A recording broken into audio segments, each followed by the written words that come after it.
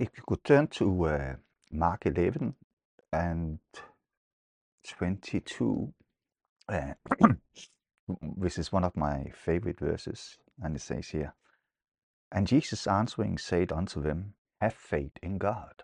Have faith in God."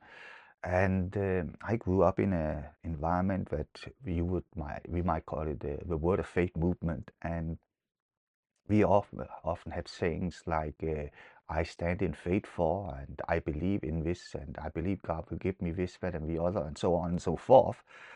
And so unaware, I actually start thinking that faith became something regarding with to receive things. But here in Mark 11:22, Jesus, he says, "Have faith in God." And for some years ago, it dawned on me that we don't need to have faith in healing. We don't need to have faith for prosperity. We don't need to have faith for whatever things that you might think. Here Jesus says, just have faith in God, because we don't have faith in healing. We have faith in God who heals. We don't have faith in prosperity. We have faith in God who prospers. We don't have faith in, you can fill in the blanks, but here it is to have faith in God.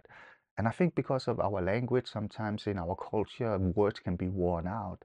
And what I mean by that is that sometimes that in one generation, a word can mean one thing, and when in the next generation, the same word can mean something different. For example, in the King James version, you will find when the Bible used the word charity for love. And at the time of the translation of the Bible, the word charity was like the strongest British word to express love. But today, love has become more like a cheap thing, because now we associate, when we say charity shop, we know that it's not a high-end shop and so on. And I think it's the same with um, with faith. So I always prefer to use the word trust instead of faith. So here Jesus said, have trust in God. Trust that God will provide for you. Trust that God will heal you. Trust that God will bless you. Trust that God will, whatever situation you're in, trust that God is with you. And this is what Jesus says here.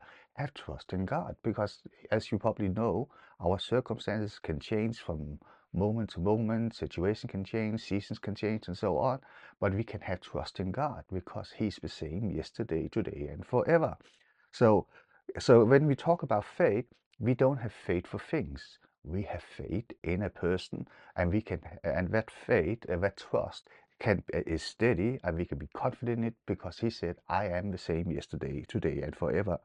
And when in verse 23 says, "For verily I say unto you, that whosoever shall say unto this mountain, Be thou removed, and be thou cast into the sea, and shall not doubt in his heart, but shall believe that those things which he saith shall come to pass, he shall have whatsoever he saith." And notice here, the foundation is that we have trust in God. We have trust in God. And when Jesus builds upon that and he says, "For verily I say unto you that whosoever," and you know that I love this word whosoever, because of with God, God is never exclusive.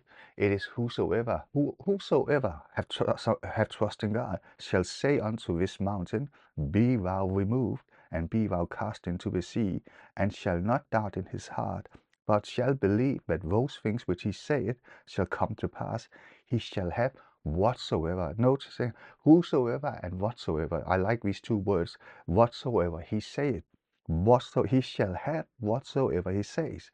Therefore I say unto you, what things soever you desire when you pray, believe that you receive them, and you shall have them.